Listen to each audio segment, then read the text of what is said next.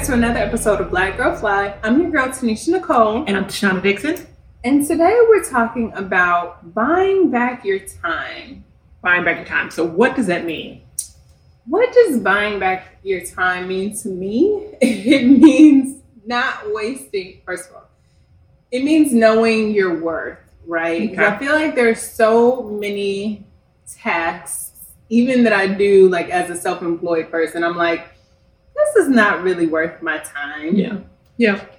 I can see that. So I have to say, this is something I really struggle with. And Tanisha will tell me, Shonda, really? Why are you doing that? Why don't you hire somebody else to do that? And this is impersonal. It stretches between personal and professional. Yeah. Right? Because, I don't know, I feel like normally when you're working a 9 to 5, most times, many times, they want more than those hours from you. And so you got to account for that time somewhere else, right? Yeah. And that's time that you can't spend on the life stuff that you need to get done. Yeah. Well, okay, so I do want to say, I had never thought about like my out of office hours as being billable hours. And so for me, this was a new concept. So when you said to me, and the first time you said to me is, hey, how much are you worth? And I was like I didn't associate.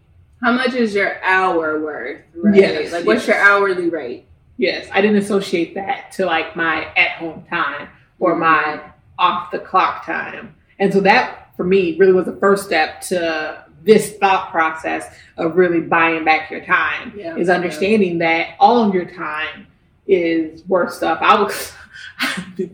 I think, I'm sorry, it was funny to myself in my head. I would think that, hey, Tashonda off after 5 is only worth half of what Tashonda is before 5. That was your man? That was my man. I was like, I have problems thinking, but after 5. 50% off, you get discount after 5 p.m. Okay, girl. Can you please walk me through that? It was just that I was just saying, though, that I didn't really associate my wage with that being beyond that. Yeah.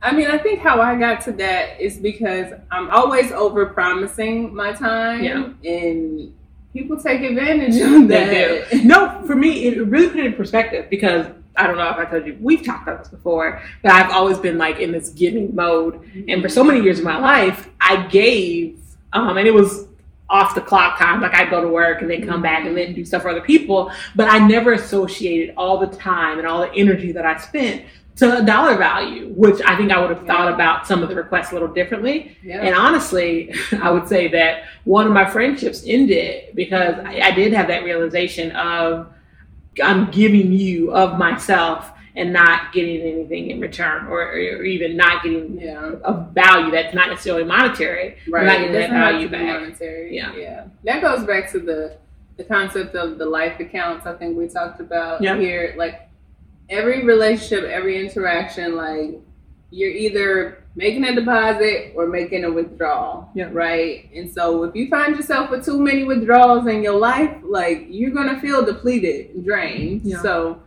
it literally applies to everything. Yeah, no, I think that's good. To get back to it though, once I understood kind of my time and that it could associate a monetary value, I'm still struggling with it, like cleaning my house. Right. I was gonna say, let's give a concrete example because what had happened was but I feel like even with that though, I'm like, it's something I can do. I can just do it. But this girl is the slowest. I am very thorough. Slowest cleaner upper I have ever met in my entire life. She's been cleaning her house for like a month straight. I did tell you guys that when I grew up, my mom worked for a cleaning service. And so the cleaning that I do is a little bit different than what I would say some people do when they clean. We got the same mom. I don't got that problem. She did not work for the cleaning service. Listen, I was there at times doing child labor. But I knew it was illegal, so I wasn't working that hard. So, but no, real talk though, like I tidy. Like I really don't deep clean unless like I'm gonna have house guests or something. Mm-hmm. Like, cause it's usually just me, and that's how my normal situation is. So I just tidy. Like I wipe down the countertop. Like I do the dishes every day, like that kind of thing. But I don't bring out cleaning supplies until like it gets serious. And I use cleaning supplies every time I tidy. Her tidy is not tidy. It's deep cleaning, y'all, and it takes a month. And so anyway, so what happened was she was doing one of her little deep clean months, and I asked her, like literally, she spent a whole weekend nonstop cleaning like one room, and I was like, "How many hours did that take you?" And I was like, "What is your hourly rate? That is the most expensive clean that you have just done."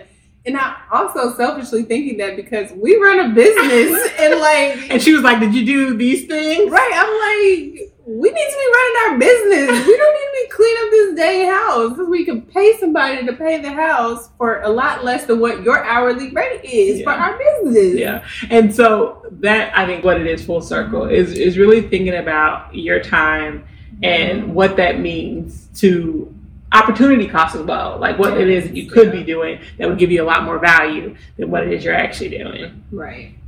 And so from a business perspective, I know that we've used like consultants from different like Upworks or Fiverr and things like that have been huge in being able to alleviate some of those low-hanging fruit and for fractions. I love Fiverr because you can get a lot of stuff for cheap. She's the Fiverr queen. I'm the Upwork queen.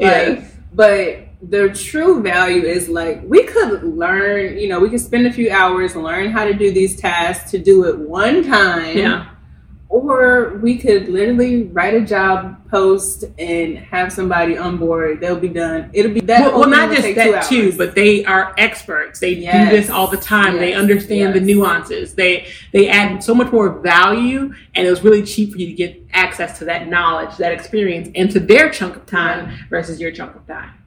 That's a very important point, and that's the logic that I use with my taxes every single year. I am not reading tax code.